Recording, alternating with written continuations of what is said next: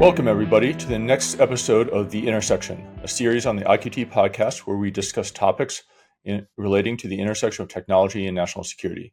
Today's guest is Dr. Michael Vickers, a former Special Forces officer and operations officer in the CIA's clandestine service. From 2011 to 2015, Dr. Vickers served as the Undersecretary of Defense for Intelligence, and from 2007 to 2011, he served as Assistant Secretary of Defense for Special Operations, Low-Intensity Conflict, and Interdependent Capabilities. He's also worked at In-Q-Tel since 2015 and currently serves as a senior fellow here. In June, he published a new book titled By All Means Available, Memoirs of a Life in Intelligence and Special Operations and Strategy, recounting his remarkable 40-plus year career. Today, we're going to discuss some of the major themes from the book and hear a firsthand account about his days as a Green Beret, to his vision for victory in Afghanistan, to his role in waging America's war with al-Qaeda, again, at the highest levels of government. So, Mike, welcome. Good to see you. Good to see you, Steve. Yeah. So, a lot of different topics to get into here, but let me start with the first question. Why were you interested in writing this book? Well, three reasons, really.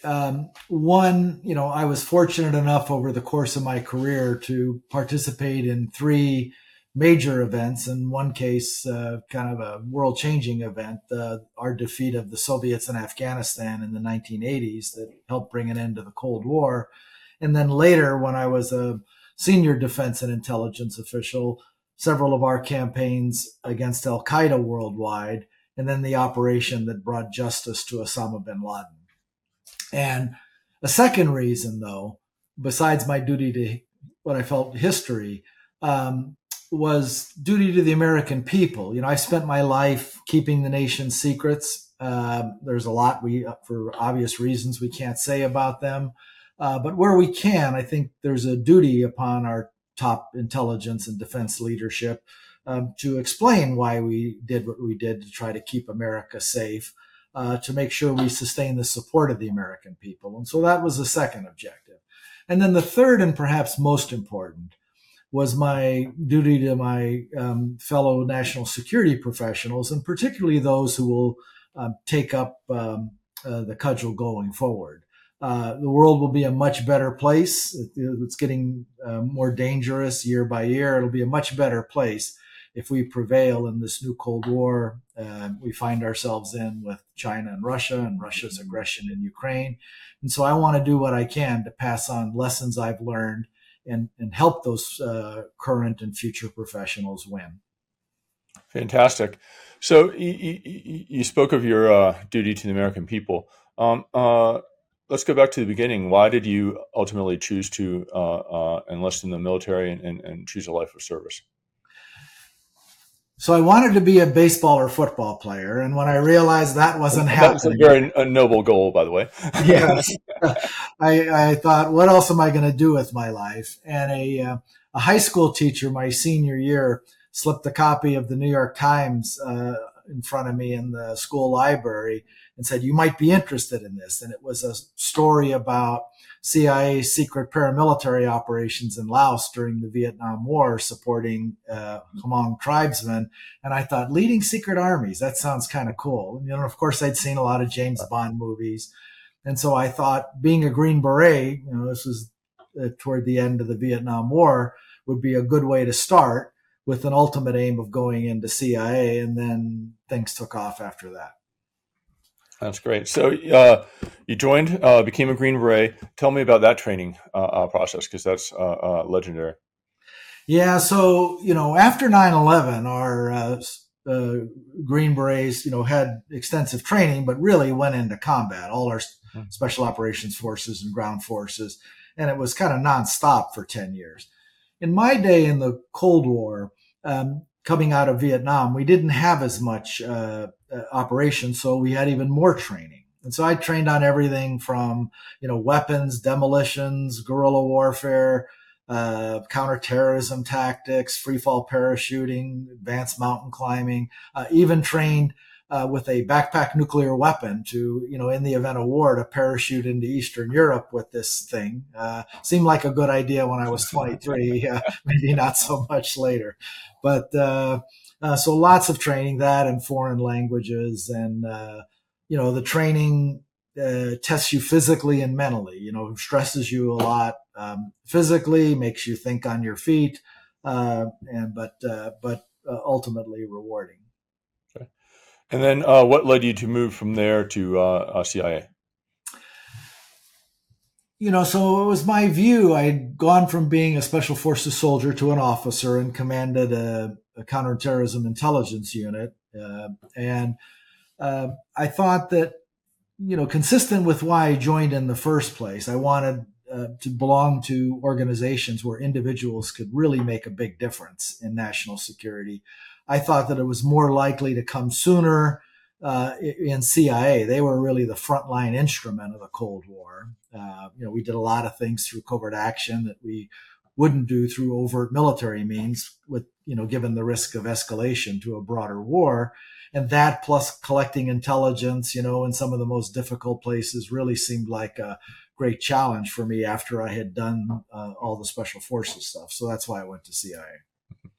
So Russia invades Afghanistan. How did you get tapped to play the role that you did?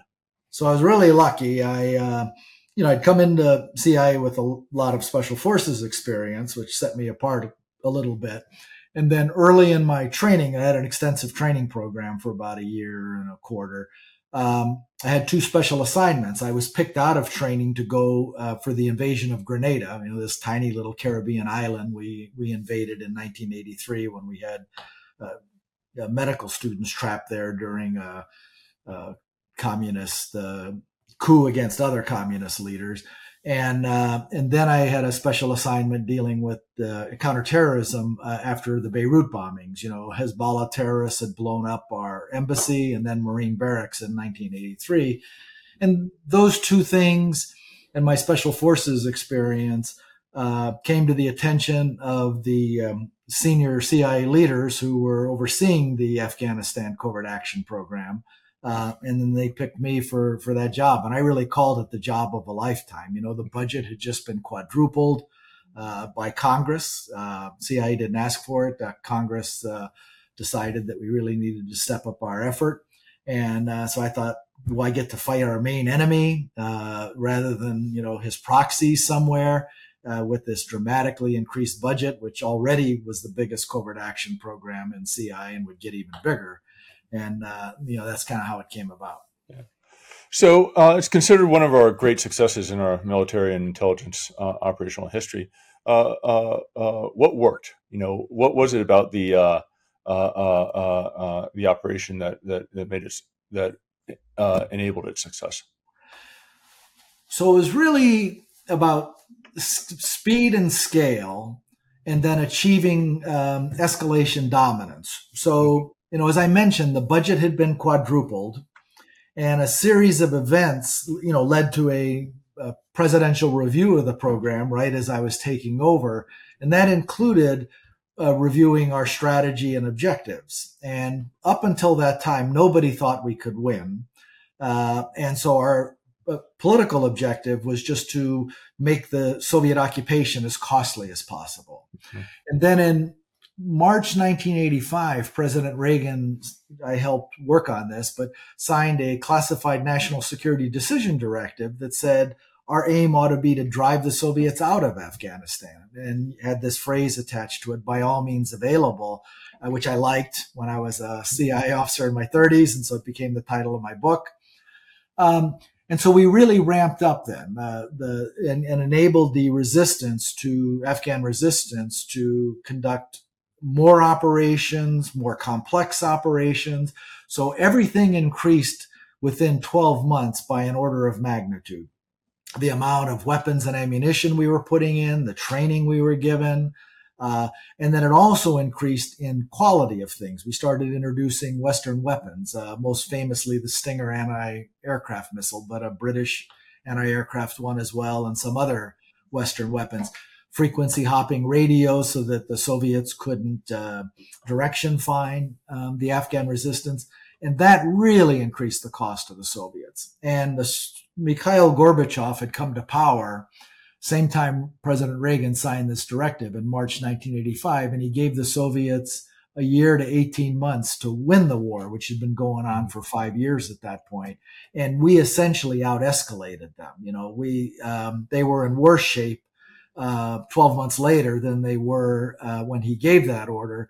And so then Gorbachev decided to start withdrawing from Afghanistan in 1986 and was out completely by early 89. So this was roughly 40 years ago. What lessons can we take? What's still true about the environment you're operating in then that is true today as we think about the Russian conflict with Ukraine? Yeah, so this was a covert action supporting an insurgency with an army that was occupying the whole country. Ukraine is a conventional war now in a more congested, confined battle space, in eastern Ukraine and southern Ukraine. And so its characteristics are different, more artillery, but a lot of the principles are the same. The need to achieve a form of escalation dominance at the conventional level is still there. So, slowly we've gotten there in terms of the quantity and quality of weapons we've provided and some of the training, but it's taken some time. And so speed, this other factor I talked about besides scale and scope, we haven't moved necessarily as fast as we should. We've got a great coalition. We had that in the 1980s. We had China, Saudi Arabia, Pakistan, Egypt, the United Kingdom, and several others on our side. Today it's different players, mostly European, but that coalition capability is very important. So, and then the other thing that's very much in common is you need people willing to fight. And we had that in the Afghans in the 80s, and we have it with the Ukrainians right now who are fighting for their existence. We absolutely have it with the Ukrainians. It's unbelievable what they're doing.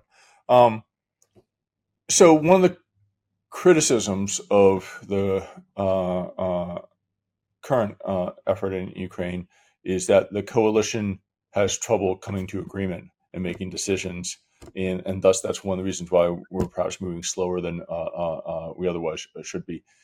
Yet you mentioned that in your experience in Afghanistan, you also had a similar coalition that you probably had to manage at some level. Expectations, motivations, all that sort of thing. What are your thoughts on the challenge? Because that's absolutely, as we think about potential next conflict, right, in Asia in some form or another, we will be operating once again as part of a coalition here. How do you think about operating and managing a coalition in one of these operations? Yeah, well, as Winston Churchill said, the only thing worse than fighting with a coalition is fighting without one, right. And it's part of the American way of war that we go with allies and partners, and it's an advantage of ours, but that doesn't mean it's easy.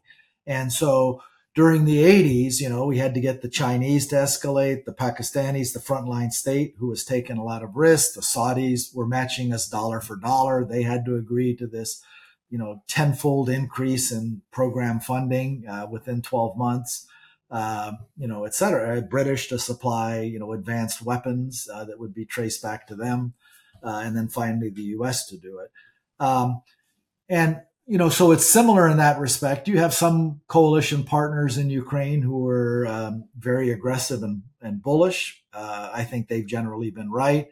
And others who, want this to end and, but don't want Ukraine to lose. And so you have challenges about the objectives, are we really in this to not have Ukraine lose? In other words, more or less defend what it has now or a little more, or to actually win and take back its territory and defeat the Russian forces. And so in some cases we've moved slower for coalition reasons, sometimes because of our own political decisions as well. So in that sense, it's a little different from the 80s. But I think we're getting there. So this podcast sits at the intersection of national security and technology. We talked a lot about national security. Talk to me a little bit about technology. How has technology evolved from your experience in the 80s in Afghanistan to what you see from your various perspectives? So it certainly played a role. It was recognized in the 80s that Western weapons were just superior. The Israelis clobbered Syrian air defenses in 82. We used some of these advanced technologies to defeat the Soviets in Afghanistan. And one of the reasons the Soviet military backed Gorbachev was they knew their economy needed to be rehabilitated or they would never compete over the long term. And that was a function of also of technologies the U.S. had deployed in Europe for deterrence purposes, precision strike weapons, sensors, a range of things that the Soviets knew they couldn't compete with and would obsolete their World War II style strategy. The pace of technological change is even greater today, far greater today, though, than it was then. So while it had, some impacts on war and some impacts on relative economic power during the Cold War, it really is the central competition, in my view, right now between us and China going forward, economic and technological, how technological turns into both economic power and national security power.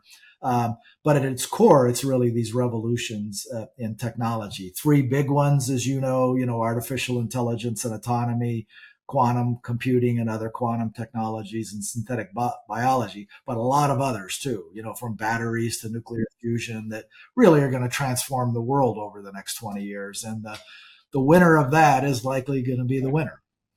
So you get that, which is unusual for someone who grew up in the military, and was not a technologist at first.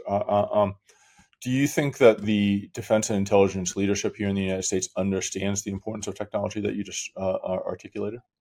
Yeah, technological advantage has become, the last since the end of World War II, really, key to the American way of war. Sometimes it confers big advantages, other times not so much, depending on the role. But I think at the grand strategy level, they increasingly realize this, whether it translates all into the military systems or whether we do enough with national R&D, to translate this into policy. We spend a quarter of our GDP as a percentage of GDP today on national R&D that we did in the 50s and 60s when we had the great boom, fueled by the space race and other things.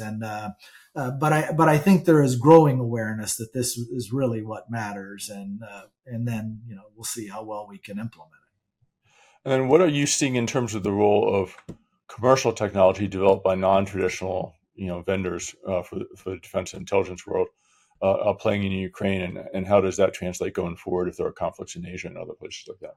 Yeah, so these big transformative technologies are really outside the traditional defense or national security industrial base. And, and they may have different impacts on national security, but if they produce great wealth, that's an indirect but very important effect on national security. You can just buy more of whatever you want to buy. And, all of them have national security implications to a greater or lesser extent. Let me just pause. No, Go ahead. that's a great point. So if commercial technology and technology in general is going to play a greater and greater role, how do we educate either folks in Congress or folks in the Pentagon who didn't grow up in a technology-oriented environment, understanding the potentials and strategies that might be involved in some of these technologies? Yeah, so the broader problem, I think, is technological literacy in general.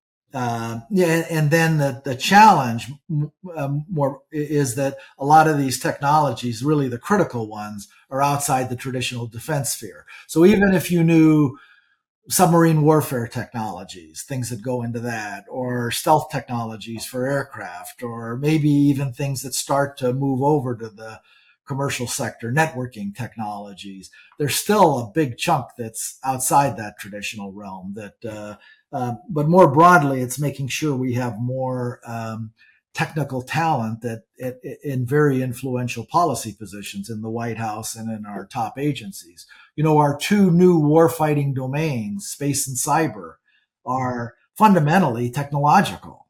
And that's just one aspect of the problem. So, how we do that, we did a good job of that in the 50s, partly as a result because we had so many scientists from MIT and elsewhere who helped us win World War II. They rallied like other Americans to the cause. That's more of a challenge today. There's a bigger gulf between the private sector, the high-tech sector, and the national security establishment. And it's something our political leadership really has to work on. So one of the other areas that you spent sort of your career really driving and enhancing is the alignment between the military and the intelligence communities. How do you think we're doing with regard to that alignment, in this stage, and where can we go from here? Yeah, so there's a couple aspects to that. One, intelligence or first line of defense, and defense has the lion's share of the intelligence community and the intelligence budget. There's a few that lie outside it, CIA being the biggest one, but FBI, and then smaller components that are inside other cabinet departments. But, defense has NSA, NRO, DIA, NGA, and then the service and combatant command intelligence organizations. And so making sure that our intelligence community, of which defense is a big part, can support our national leadership, but also our warfighting needs, is a challenge for the top leadership, something I wrestled with a lot with USD when I was Undersecretary of Defense for Intelligence with the Director of National Intelligence, Jim Clapper at the time. And then operationally, CIA and DOD, or our armed forces, are really our two main operational arms to do things. And so, and they're often at the leading edge of technology. And so cooperation in those spheres, operationally, what's the right mix of that, or who should take the lead on something depending on policy preferences. So for instance, we did the bin Laden raid with military forces under CIA authorities. It's just one example of the marriage, if you will. But it's also an acquisition and technology development. We have common needs a lot of times. So it's something I worked on pretty hard, given that I had, history in both camps. And it's very important to the successful functioning of our national security establishment. So you've gone from being sort of the young leader to the old wise veteran here. What advice or perspective? Emphasis on old. Yeah. What advice or perspective do you have for the young up and coming next generation of leaders with regard to the intersection of technology and national security? Yeah. So as I said, I think it's really the central competition. And so whatever field you're in national security, you have to be cognizant of these things, whether it's little drone, if you're an infantryman that are flying over your positions all the time now, as we see in Ukraine, and that can be lethal to you, to how to exploit various technologies. And as you move up the ranks and broaden, things like space and cyber and enabled by AI and maybe quantum, just are fundamentally technologically and cutting edge technology. So, it would be critical to anyone's future. And then I would say too that, more broadly, find something that you're passionate about and you can make a difference. Too many people, even at the top levels of government, manage rather than transform when it's necessary or lead. And, if you're given responsibility as you move up in your careers, make a difference. That doesn't mean do anything reckless, but, that's what our great entrepreneurs do. That's what, visionary business leaders do it, and we need it in national security just as much. Great. Well, thank you, Mike, for joining us here today. I think your observations and stories have been fascinating. We appreciate everyone tuning in today's episode of The Intersection. Please make sure you subscribe to the IQT podcast so you don't miss out on future content, and leave us a review or comment to let us know what you think or what content you'd be interested to see us cover in a future podcast. I also encourage you to check out IQT's website, www.iqt.org, to explore more content about the cutting-edge technology to support and deliver insights and capabilities essential for national security mission impact. Mike, thank you very much. And thank you to our listeners for joining us at The Intersection today. My pleasure.